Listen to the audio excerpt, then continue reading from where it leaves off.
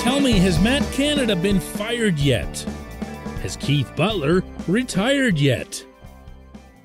If the answer to both of those questions is no, then it's already taking way too long. Good morning to you. Good Tuesday morning. I'm Dejan Kovacevic of DK Pittsburgh Sports. This is Daily Shot of Steelers. It comes your way bright and early every weekday. If you're into hockey and or baseball, I also offer up daily shots of Penguins and Pirates where you found this.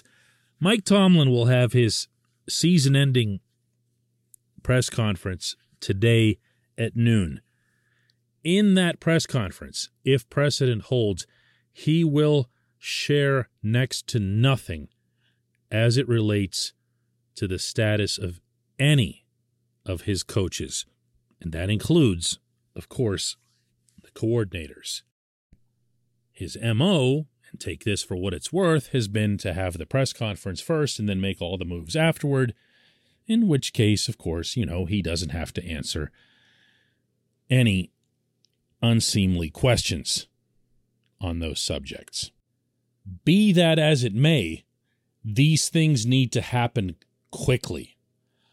Across professional sports, assistant coaches, almost all of whom work on 1-year, maximum 2-year contracts, are informed right after a season ends if they're wanted back. The reason for that is that it's seen as a professional courtesy to allow those individuals as much opportunity as possible to get out into the open market and let people know that they're available before the other musical chairs start getting filled. So we're likely looking at Tomlin gets done speaking today, and probably around 1 o'clock or 2 o'clock or something like that, you're going to start seeing moves. I might be exaggerating here, but it's not far from that. That's the way these things tend to play out. Now, with Butler, it'll be a little different. Butler, in all likelihood, and according to everything that I've heard from the inside, is going to retire. And not the faux retirement that the Steelers assigned to Bruce Arians infamously a few years back, but a real retirement. Anyone who knows Coach Butler knows that he's not exactly the BS artist type. He's not going to stand there and be anybody's stooge and go through some kind of charade and then go sign with another team in another month or two. Not going to happen. If he says he's retiring, he's going to retire. I expect that to happen sooner rather than later. And in his case, I expect it so that the Steelers can make their own move, whether that's gasp looking to the outside or simply promoting Teryl Austin from within. And let's remember here that Austin was hired as secondary coach with an understanding, even at the time of his arrival, that he was kind of a DC in waiting. It's a job he's done before in the NFL. He's been in the league in this capacity or similar capacity for 15 years, knows what he's doing, and all of that just seems way too logical and predictable for it to not happen. But Canada?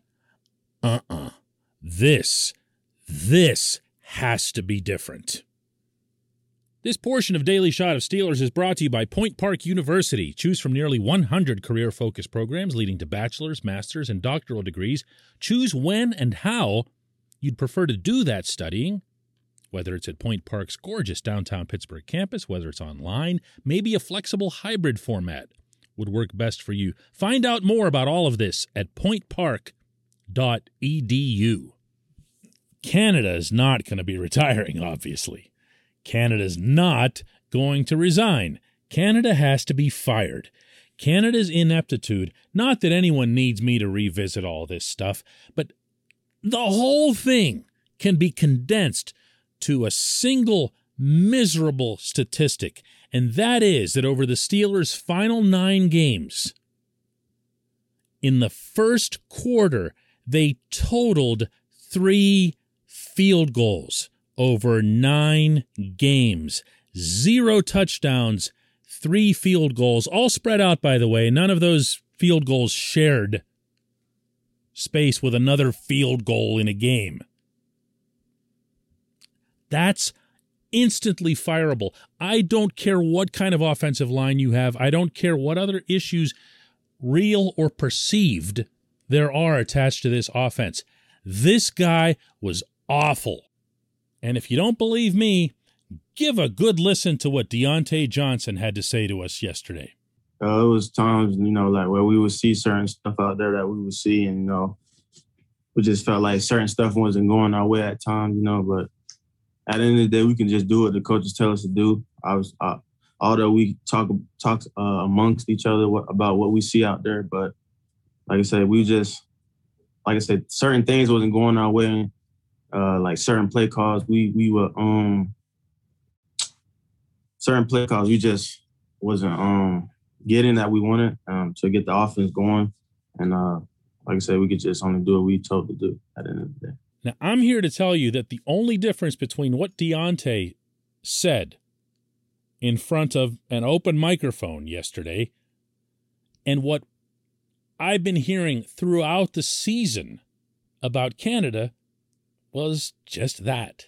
It's just that it was public. There can't be anybody left in that building on South Water Street who believes in this guy, or who even thinks that maybe he'll just get better as he goes, or as he gets more adjusted or acclimated to the NFL game, or if you really want to stretch this, who would just need more of his types of players to adapt to his magnificent 1.7 yards per snap system. If there's anybody over there who does, I don't know of them. Maybe Mike Tomlin does. I don't know. Either way,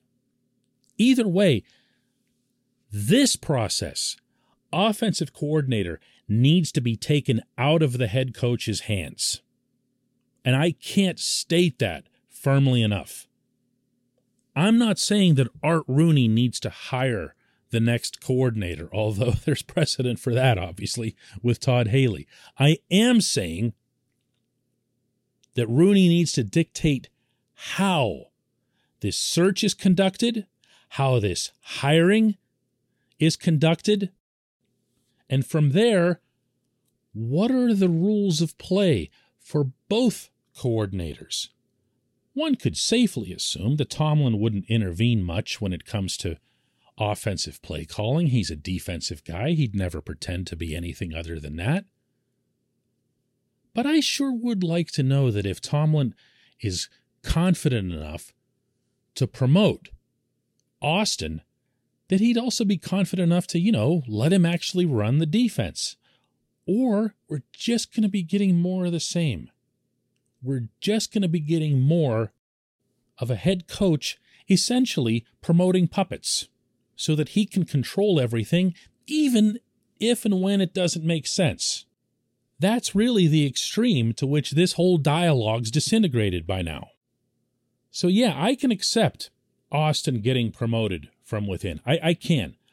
As long as the owner and the chairman of the Pittsburgh Steelers can state on the record his assurance that the coordinators will be allowed to coordinate. But the other guy, everything about finding and bringing that person in and giving them guarantees, that individual needs to be world class. Look, if you're going to have a young offense, and the Steelers are going to have an even younger one, clearly next year, the last thing you want is a coordinator learning on the job along with them. You need to bring in somebody really good. And please spare me this stuff about which coordinator would want to come in and work with this group or, be handcuffed in this way or that way. There are 32 of these jobs on planet Earth. You can always find an ace as long as you do the search properly and set the correct parameter. Only Rooney can ensure that this happens, and it's got to happen this week. When we come back, just one question.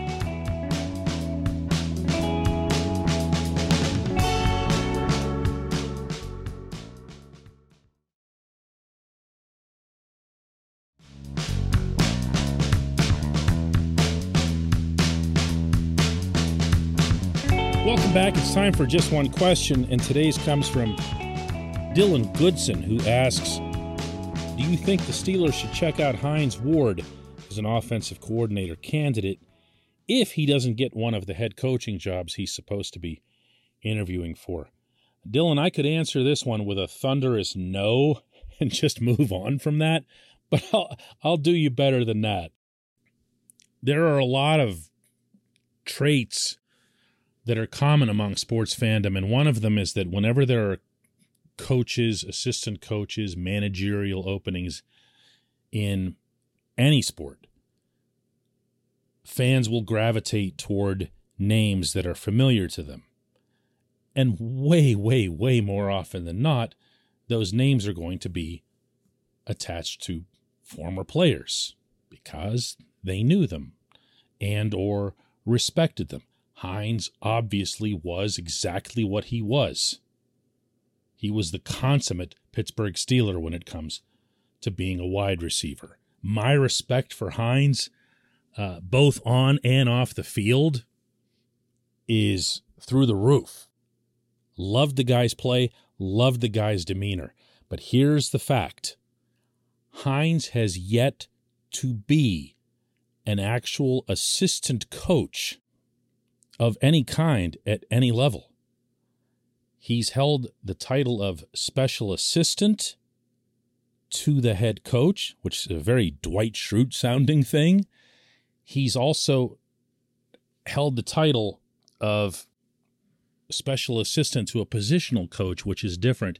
It's really the last thing I would do is insult Hines, but it's grunt work that you're asked to do just so that you can be around that positional coach and absorb what it is that they do on a daily basis so that you can understand it. He has yet to do the actual coach thing. He is not in the solar system of being ready for an offensive coordinator's job. Now, did the Houston Texans call him to interview him about their head coaching vacancy? Yes. Did that stun the entire football world? Yes. And there's a reason for that, even beyond the fact that it's the Texans doing their kind of thing. It's because they know what his background is in coaching and that it's severely limited. If you look at some of the former players, really highly respected former players who have rotated through the Steelers' own coaching staff here over the years, you can see how long that process is and how they have to work their way up, the way Jerry Olszewski did, the way Carnell Lake did. It takes time. It takes a lot of background, a lot of knowledge. There isn't a single head coach in the NFL, including Mike Tomlin, who has any time or patience for training on the job, much less at the OC level. You've got to illustrate to people that you can diagram plays, that you can set up a playbook at an elite level just to get an interview for that job. So it's not like Hines could walk in for an interview and just pop in a tape of all his great plays while he made as a Steeler. There's so much more to that. I have a feeling that another reason that this sort of thing tends to happen in football more than other sports is because there is a level of football where the name does matter, and that's college football because of recruiting. All assistant coaches, coordinators, and of course the head coach himself are expected to recruit. And if you're a big name, you can be the one who knocks on some five-star kid's front door and guarantees that the parents are going to, have a full-blown dinner ready for you and roll the red carpet out. And if Hines Ward's recruiting for a college and my kid's one of those recruits, believe me, I'm really happy to see Hines Ward show up at my door. The NFL, that stuff doesn't matter at all. I appreciate the question. I appreciate everybody listening to Daily Shot of Steelers. We will do another one tomorrow in which we will be discussing the firing of Matt Canada and the retirement of Keith Butler. Maybe, possibly, we'll see.